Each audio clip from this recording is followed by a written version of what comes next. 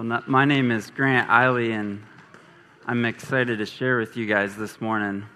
I want to share this morning on something that is very serious to me and very important, both because I've experienced some of the benefits in my own life, and because I know a lot of people right now who are hurting, whether it's physically and or emotionally. So I want to look at a passage this morning. It's only 2 verses. But what's really cool about these 2 verses is that within these 2 verses, our loving Heavenly Father, He tells His kids, I wouldn't say everything you need to know about life, but it's a good picture of how to handle life. So I want to look at Philippians 4, verses 6 and 7. Let's look at Philippians 4, verses 6 and 7. Do not be anxious about anything, but in everything, by prayer and supplication, with thanksgiving, let your request be made known to God, and the peace of God, which surpasses all understanding, will guard your hearts and your minds in Christ Jesus. So what's cool about this short passage is it tells us 4 very important things about how to handle life. And if you notice, it says in verse 6, it says, do not be anxious about anything. So it's all inclusive. It's covering your day-to-day life and everything you experience. And then look at the next line, but in everything. So God is telling His children right here what never to do, what His heart is that we never do, and then what His heart is that we do all the time. And then He goes on, but in everything by prayer and supplication, with thanksgiving, let your requests be made known to God. And then this is the reward. Verse 7 is the reward. And the peace of God, so it's a peace that only God gives, it's not a peace from the world, which surpasses all understanding. It means it's so amazing because it's from God that we can't even comprehend it with our mind. Which surpasses all understanding, will guard your hearts and your minds in Christ Jesus. So I want to look at 4 things this morning and then give you some stories and illustrations for how to practice this in your own life that I've learned over the years.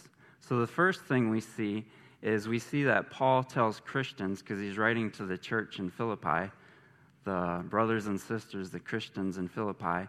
The first thing we see is he says how not to handle life. So his first point is he wants to show us how not to handle life. And I think that the reason he says do not be anxious about anything is because that's our natural human tendency. So the first thing Paul does is he says, don't be anxious about anything. Don't be anxious about these different things that you're going to face. And the second thing he does is he tells us what to do. So he tells us what not to do, how not to handle life and our day-to-day stresses and even bigger things. He tells us what not to do. And secondly, he tells us what to do, so we know what God wants us to do. And he says, but in everything by prayer. So he says, handle everything with prayer. And the third thing he says is that our prayer should include thanksgiving. Our prayer should include thanksgiving. It's not complete if we don't have thanksgiving in our prayer. And the last thing he says is he says the reward. And what's so cool, so verse 7 he says, this is what will happen. He says, this will be the result if you follow God's will of not being anxious about anything that you encounter, but handling it with prayer. Here's the reward. And what's really cool is you will notice as you read the Bible that God rarely ever says anything in the Bible, like Old Testament or New Testament. He rarely ever commands us to do something without also telling us what the reward will be. So it's like he's talking to his kids and he's saying, if you do this, this is my will. I want you to do this. And if you do this, this is what you get. This is what you get. So as you read the Bible, pay attention to that. God almost always gives an incentive when he tells us what to do. Jesus says, take up your cross and come follow me.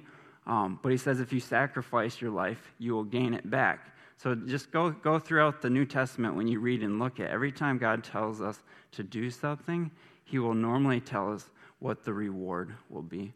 So first I want to talk about do not be anxious.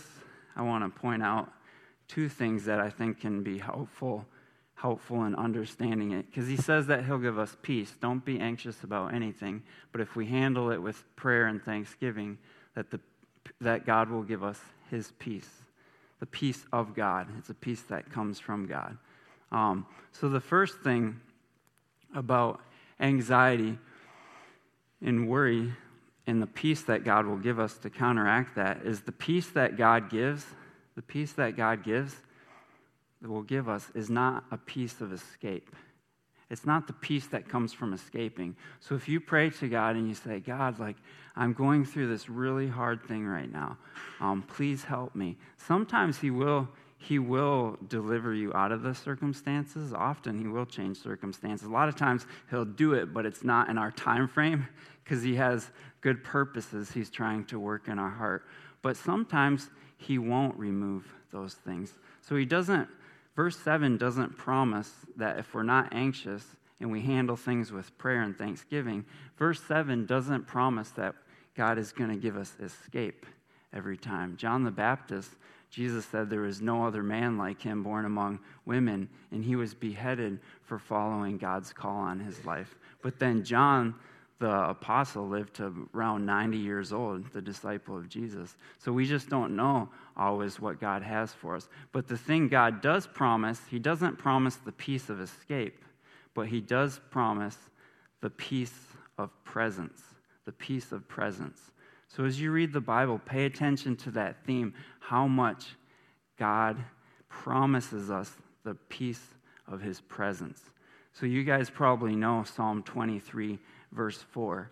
And I think David wrote it when he was an older man. He'd been running from his life from Saul. He'd had the Philistines surround him. He had his son Absalom trying to kill him. He went through some really bad stuff. He lost his newborn son.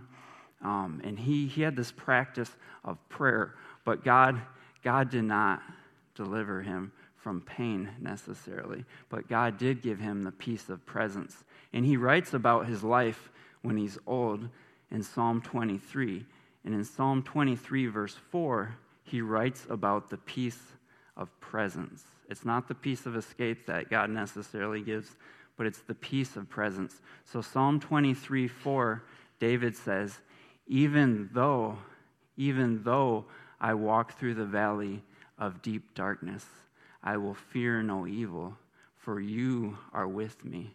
Your rod and your staff, they comfort me. So he says, even though I walk through the valley of deep darkness, I will fear no evil because you're with me. You're with me. God would go through it with him. And he looked back as an old man and he said, yeah, God was with me every time. And David was a shepherd before he became a soldier and a king. And I was reading that the valley of deep darkness was the actual place. It was like a valley you had to go through, and there were really high walls on each side. And the sheep were afraid to walk through it.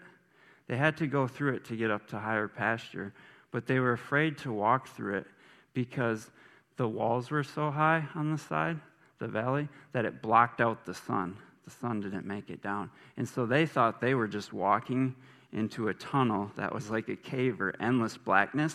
They did not know, the sheep did not know that on the other side there was something good.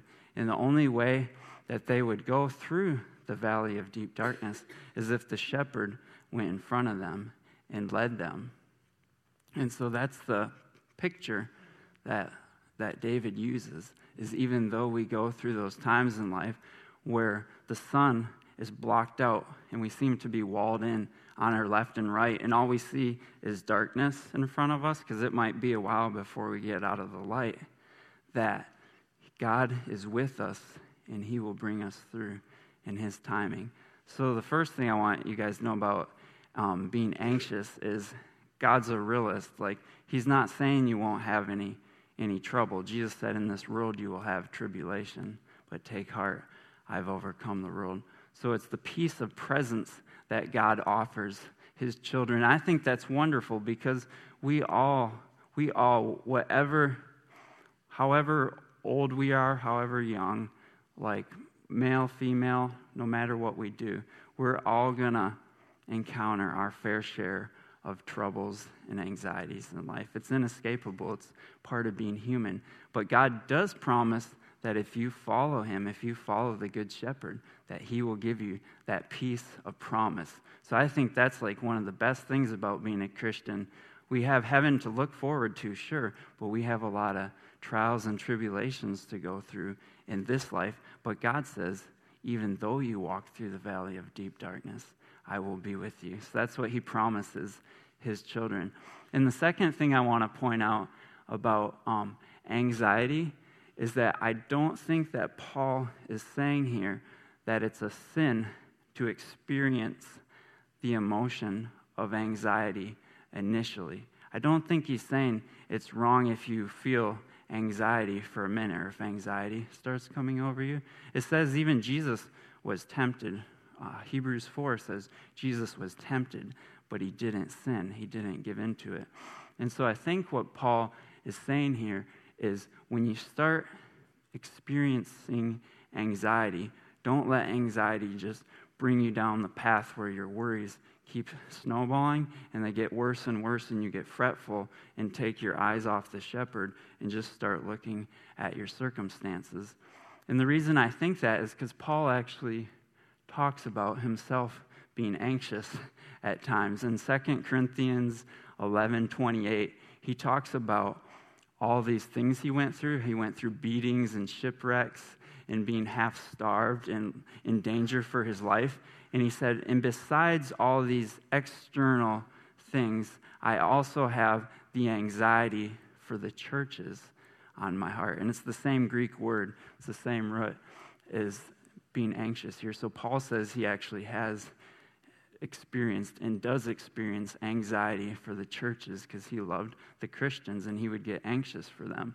But what I think he is saying here is that when you experience anxiety, then you start praying. And he starts Philippians with a prayer for the Philippian church. And he gives thanks. He said, I give thanks to God for you always in every remembrance of you. And then he jumps into a prayer for them. So he's setting an example. He's saying, like, I have anxieties too, but the way I want you to handle them is like this. Just like if our kids live with us, they're going to see different things of life. They're going to see your everyday life. So they're going to see their mom and dad disagree. That's just part of being married and being a man and woman. You're going to disagree. But you can show your kids then how to disagree in a Christ-like way. So I think that's what Paul is talking about here, that we are going to experience anxieties in life, but the way that he wants us to handle them, the way God wants us to handle them, is to channel them into prayer. Don't let your anxieties take you away, but intentionally say, okay, God, this is burdening me. This is burdening me. I have to intentionally set my mind to pray, because prayer doesn't come naturally. I think anxiety comes naturally, or if we are emotionally strong or think we are, a lot of times we just try to be self-sufficient. Okay, this is a little stressful. This is going to be tough this week, but I think what I need to do is just get a little less sleep, like plan more, drink some more coffee, and just like work harder. So anxiety, sometimes it can be, not always, but it can be like things that happen if you're weak or just have less stresses. But sometimes people say, okay, I'm strong. I'm going to follow the American work ethic, pull myself up by the bootstraps, and just say, I'm going to tough it out and do it. But that doesn't really honor God either, because it's self-sufficient. And Proverbs says, trust in the Lord with all your heart and lean not on your own understanding. So we're continually needing to be choosing to look to God in prayer. Lee and Ryan, if you guys would come up now, I'm going to do a object lesson to show you the way that we naturally handle our responsibilities and stresses of life, and then after that, show you how God says He wants us to handle them. Okay, so Ryan here is life. He signifies life. And he's going to hand me in a second here different things that life hands to you. And I'm a human. I'm Grant. And then this is God right here with his backpack on. He's really strong. Okay, so life, I'm like 8 years old and I'm starting to encounter life, so you can hand me stuff. Okay, this is a spelling book. This is my daughter's school book. So this is school. Kids have to go to school, and there can be stresses there with kids and homework and things. And then you get a little bit older and you go to college or you go to work and you start getting more responsibilities. So what we do, we tend to just like build them up. Okay, I got to do this. Okay, now I'm in college, so like got more responsibilities. Then we graduate college or we start getting our student loan bills, and we have a lot of bills.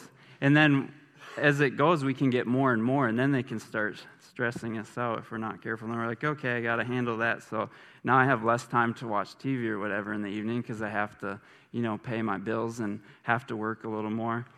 And then this is a calendar. This is our family calendar that has birth dates and stuff. So the older we get, the more our calendar fills up. It just gets busier and busier. And a lot of things are good things and fun things, but there's still things that take a lot of attention and can stress you out at times or make you tired. And then what happens is you get married. I remember when I got married, like people would ask me and be like, hey, Grant, can you do this? And I'd be like, yeah. I'd be like, oh, no, I'm married. I got to ask my wife. I can't just plan my own schedule like spur of the moment. I got to talk to my day planner. So we get married. And then things start getting heavy. Like that's my old laptop, so it's heavy. So got to put it on my shoulders. And then what happens is you have kids. And I remember I thought my life got a little busier when I got married, but once I had kids, then I'm like, wow, like you really got a plan. Then I had my second kid, and it got even busier. And then now they're starting to want to do things out of the house. They don't just crawl around and play with toys. They're like, can we go to the mall? Can we go to Shields? So this is like soccer practice. And then what happens is sometimes we can even get day-to-day sicknesses, or our kids can, or we can get chronic illness, which is sad because I know many people going through that. And not only is that painful, but a lot of times some people even have to continue with their everyday activities and somehow get through in spite of what they're going through. And then this picture right here signifies loved ones, signifies any type of pain that comes from a loved one. This is a picture of Graceland, my niece, and she died a week before her. She would have been 4 months to my brother and sister-in-law. So this picture signifies different pains that come from family, whether it's the loss of a spouse or unexpected loss of a child, or even if you're desiring to have children and not able to, just all the different things that different ones of us experience in different circumstances. So what we can tend to do then is we just think we have to carry all these burdens. Thanks, life.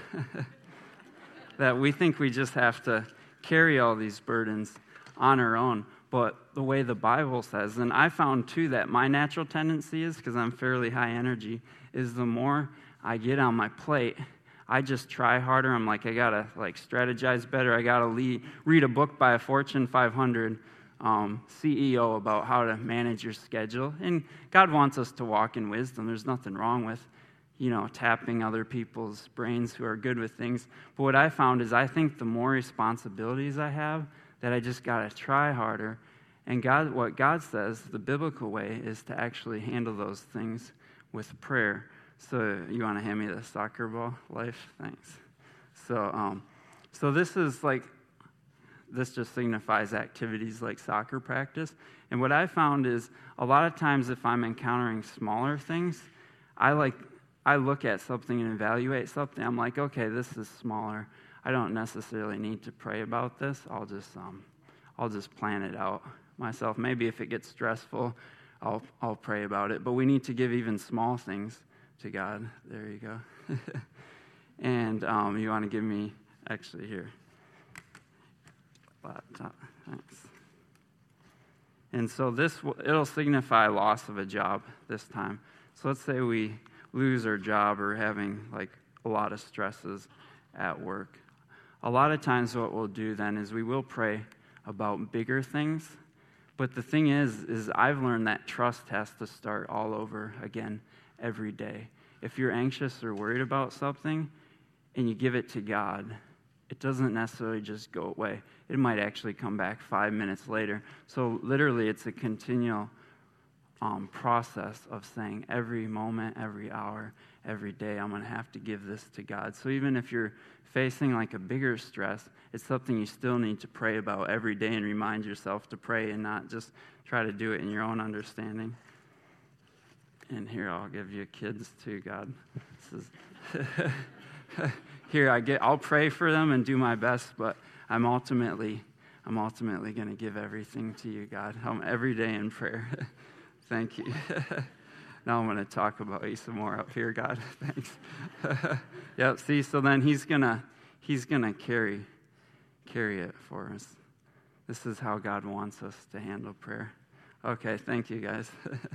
So if you would pull up Psalm 55:22 on the PowerPoint.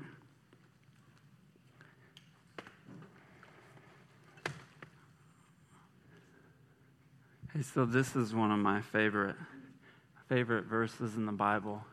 It says, "Cast your burden on the Lord, and He will sustain you." So we're to focus it towards God. Cast it on the Lord first before we go to people or anything else. Cast your burden on the Lord, and He will sustain you. He will never permit the righteous to be shaken. What's cool is anytime you see all capitals for Lord, it's translating the Hebrew word Yahweh, which means the God who is present or the God who will be present.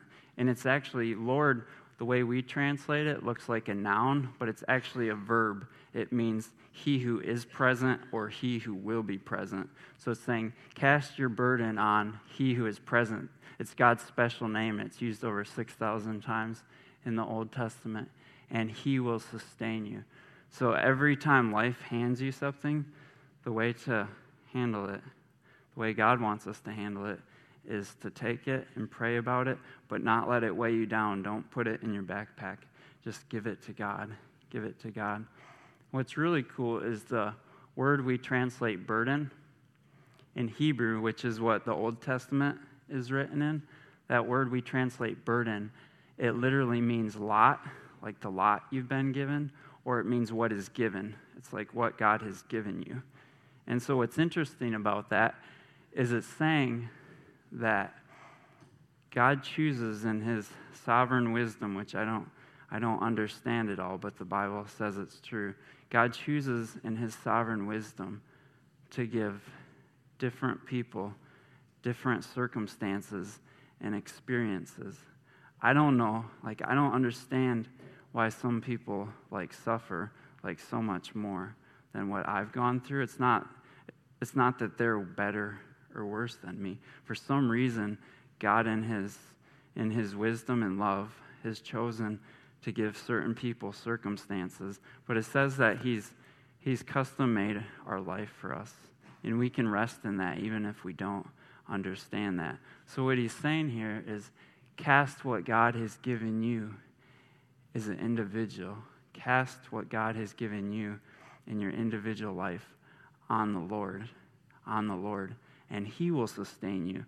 So I don't always do it, but I've come to see that the way we should handle the day-to-day stresses is view them as an opportunity for intimacy with God.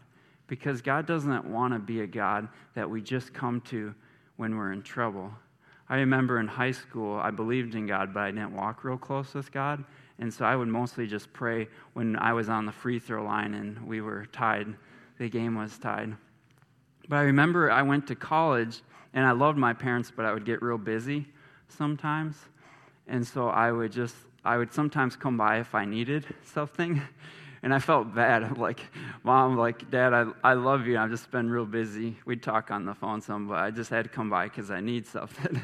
And I always would feel bad if I had to do that because I'd Like, I don't want them to think I just, like, come to them when I need something, because they're my parents and we have a relationship, and I like doing fun stuff like going out to eat and things with them.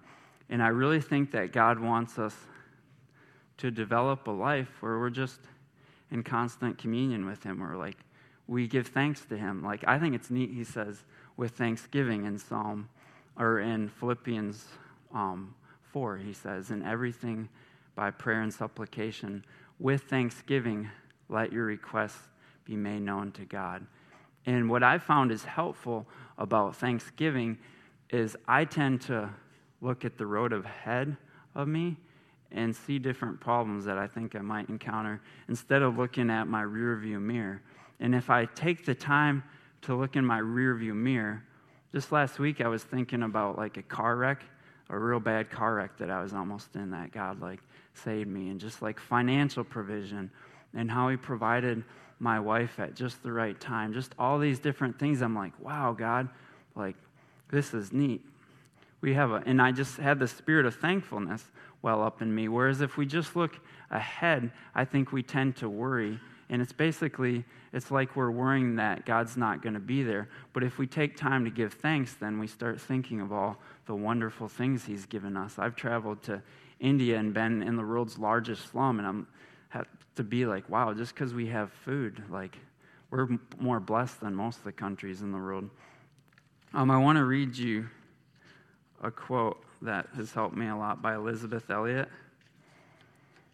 Her husband and some other guys got killed when they landed a plane as missionaries in South America, and then her and her young daughter and another of the widows or two went in with their orphan kids, and they led this whole tribe to Christ. So she did something scary. I don't know that I would have been that brave, but she had a lot of trust in God for the future. And she wrote, "Fear arises when we imagine that everything depends on us. Fear arises when," this is the key word, imagine, "that everything depends on us." And often when I get stressed out, I imagine that everything depends on me. I just have to come up with a good plan for this week, how to juggle my schedule. But then I can start getting stressed, especially if a kid wakes up during the night and I start having to then tackle my schedule, like being sleep deprived and the different things that happen in life that kind of throw a little kink in it. I can get more and more wound up. But what God says to do, the way to counter that, is through thanksgiving. Stop and say, God, like, I've seen you do so many things in the past that I just want to take time and give thanks for what you've done. And then the promise is that the peace of God will give us the peace of God, which is beyond understanding, will guard your hearts and mind in Christ Jesus. And if we could go back to that verse in Philippians. So we'll read verse 7. "And the peace of God, which surpasses all understanding, will guard your hearts and your minds." The word translated minds could also be translated thoughts. "Will guard your hearts and your thoughts in Christ Jesus." So he's saying, if we do that, if we handle life with prayer instead of taking things from life and putting it in our backpack, if we cast what's been given on the Lord and we do it with a thankful heart, taking time to stop and give thanks, that the reward will be God's peace, and it will guard our hearts and mind. And what's interesting is that word translated guard, it's actually a military term for a military guard that watches over someone or watches over a door and doesn't let them escape. So, and Paul wrote Philippians in prison. He was in prison for the gospel. And so when he used that word, he knew exactly what a guard was because he was being guarded. So he's saying our minds tend to travel down the path of anxiety and self-reliance when we encounter the different things that life hands us. But what we need to do, the way to guard against that, is when we do experience anxiety, is intentionally say, okay, God, I'm going to pray about this. I'm going to pray. Instead of letting my anxieties carry me away or my self-reliance, start planning first. Just find a plan. I'm first going to handle it with prayer. It can be like a 5-second prayer, but I'm first going to handle this with prayer. So yeah, that's the way that God wants us to guard our hearts and our minds in Christ Jesus. And the peace of God, which surpasses all understanding, will guard your hearts and your minds in Christ Jesus. So I just want to look at a couple applications real quick that have helped me over the years. I'll give you a few examples first of things you could pray about. I have a friend, Jack, my friend Jack works a job that takes a lot of mechanical aptitude, and he's always having to encounter situations with work where he really has to think on his feet. And he said that he keeps getting promotions, one promotion after another, and he says, you know what I do? All I do when I get in a situation that is hard, I'm just processing, how am I gonna do this? He says, I've just started trusting what God's word says, that we just should pray for wisdom. It says to ask for wisdom in James 1. I just ask him for wisdom, and he just gives me wisdom. So I found that with me, it helps just to intentionally discipline ourselves to say, I'm going to pray. I'm going to pray. I might not feel like it, but I'm going to trust God at his word, that if I ask for wisdom, he will give it to me. Probably one of the most powerful things I've ever heard on prayer was from a guy who's a real prayer warrior who I respect, Shane Eidelman. And he says, prayer isn't easy, it's essential. Prayer isn't easy, it's essential. And so I found if I'm training for a half marathon or something, I only feel like running half the time I don't. But I know that if I'm going to be in shape by race day, I have to run. And I remember, when our kids were newborns, we'd have to get up during the night, especially my wife. And let me tell you, we never felt like getting up. You just don't feel like getting up at 2 a.m. But you do it because you know that it's more important. Your child is more valuable than your sleep. So there's all sorts of things. If we just went to work when we felt like it, we'd get fired in a week. So we have all these things that we know are important that we intentionally do, even though they don't necessarily feel good at the moment. So what I've learned is just say, okay, just going to make up my mind to pray. It's just like brushing your teeth. You do. I don't feel like brushing my teeth half the time, but I'm going to trust God. And a lot of times I don't actually feel any great feeling when I start praying, but I found if I can get to that 3 to 5 to 10 minute mark, and a lot of times it's not like I pray for hours, but if I can just pray to a certain point, then all of a sudden, and I don't even understand how it happens, I just start having this peace that settles over me. My mom said that the greatest thing she's learned about prayer is that when she just gives things to God, just praying gives her peace, because she's like, okay, now it's off my chest. It's almost like journaling or something. You just get things off your chest. She said, if I can just tell God the things I'm anxious about or worried about, it doesn't necessarily go away, but it's cathartic. I just feel oh, now that's off my chest. Now God has it, so it's up to him how he wants to handle it. So I'll just give you a few examples of how you can handle life. Make a worry list, whether you write it down or you just do it in your mind. The way I've been doing it is in the morning I say, okay, God, it's not always things that I'm even worried about at the moment, but it's anything you're going to encounter in that day.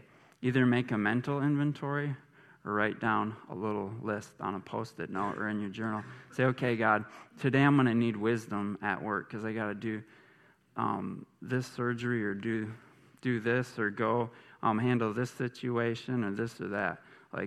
I'm going to need wisdom, God. Just please give me wisdom. And I need wisdom for disciplining and directing my kid, because this kid's been really challenging.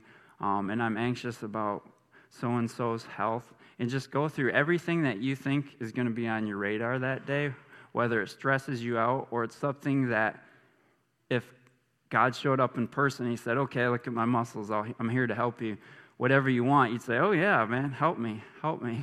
So and God is real, even though we can't see him. We walk by faith, not by sight. He is there. So anything you need help with in the day or anything you might worry, just stop. And it's amazing, I'll pray sometimes just for like 3 to 5 minutes, and I'm like, wow, I just like covered everything in 5 minutes that I ain't going to encounter today. And yet I can spend like half an hour during the day with my mind wandering or getting like tied up in knots figuring out how I'm going to do stuff. So be intentional on the front end to pray and make a worry list. Pray through it in the morning before you encounter the worries of the day.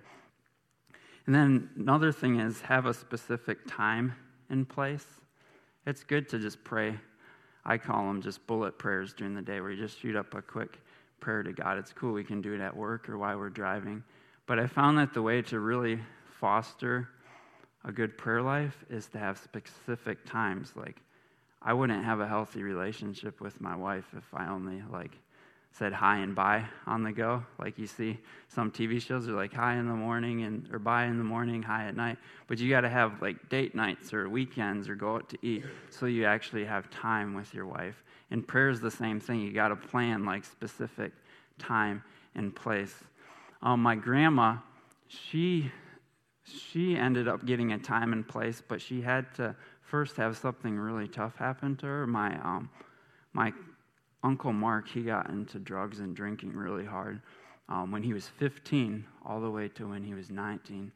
And so she determined that what she was going to do rather than nag him is just pray. And so she just started praying like crazy. And her bedroom was above him, so he would come home at night really late and he would be drunk, and she would hear him stumbling up the stairs. And she said, I am just going to pray and pray for my son Scott. She prayed, God, please help him get rid of, or help him just come to the point where he's just sick and tired of the garbage. And 4 years later, when he was 19, he went to a place called the Agape House. And he was there only 3 days, and they would do Bible study and prayer. And he came forward and said, I'm just sick and tired of the garbage. And he prayed the exact same thing that she'd been praying for him. And he never even knew what she'd been praying. But from that point on then until she died in her 80s, then she started praying every morning and every night. So that stress became like the catalyst to her prayer life. And then she started praying every morning and every night for the family. And you could call her and say, Grandma, please pray for this. And she would pray for it. Is there a picture of my grandma's prayer bench? It's like, every time I see this picture, I get emotional because she there's my brother at war, like over in Iraq, so many things. Like I think she prayed us through so many. There's so many stories. Like at her funeral, it was crazy. But after that point, she made a specific time and place till the day she died. And then another thing is just ask friends to pray. Ask friends to pray for you. Galatians 6:2 says, bear one another's burdens. So I have a few friends who I'll just text and ask them to pray for things, and they'll do the same things. So God wants us as a church to walk in community. And then the last thing is, just don't give up. Don't give up. Jesus told a lot of parables, which were stories that he made up involving real people or involving real life circumstances that would illustrate a spiritual truth. And normally Jesus would just tell the parables, but there's just a few parables where before the parable is given, like the author of the gospel actually tells the reason Jesus told the parable. So Luke 18, 1 through 8 is one of my favorite teachings on prayer. So we'll close with this. I want to read you Luke 18, 1 through 8. And Jesus told them a parable to the effect that they ought always to pray and not lose heart. Because I think our natural tendency is to pray for a day or two or a week or two, and if we don't see an answer right away, we'll lose heart. But God doesn't want us to knock once or knock twice. He wants us to be persistent until we get the answer. Like my grandma, it took her 4 years before my Uncle Scott changed. So he told them this parable to the fact that they ought always to pray and not lose heart. He said, in a certain city there was a judge who neither feared God nor respected man. And there was a widow in that city who kept coming to him and saying, give me justice against my adversary. For a while the judge refused, but afterward he said, though I neither fear God nor respect man, yet because this widow keeps bothering me, I will give her justice, so that she will not wear me out by her continual coming. And Jesus said, hear what the unrighteous judge says? And will not God give justice to his elect, who cry to him day and night? Will he delay long over them? I tell you, he will give justice to them speedily. Nevertheless, when the Son of Man comes, will he find faith on earth? He's referring to himself as the Son of Man. He's going to come again, his second coming. Nevertheless, when the Son of Man comes, will he find faith on earth? That challenges me every time I hear that. I'm like, when Christ comes back, if I'm still alive, will he find that I have faith to actually believe his promises, that if I pray, he will answer, that if I pray with thanksgiving, that he will give me the peace that passes understanding. So I just want to close us in prayer. Dear Father, thanks that we're not left to walk through this life alone, that even though you don't promise us that things will be easy, that you do promise us the peace of your presence, but it is conditional to a degree. It says that we experience the peace that surpasses our understanding if we pray and are not anxious about anything. So I pray that you just give us supernatural strength through your Spirit this week, God, to intentionally just make up our minds to pray about our stresses. Just help us to make up our mind and be intentional about praying, and keep track of your answers and share with others the amazing answers to prayer, so that you can get famous in our lives and other people can see what a good Father you are. In Jesus' name I pray. Amen. Would you please stand and let's close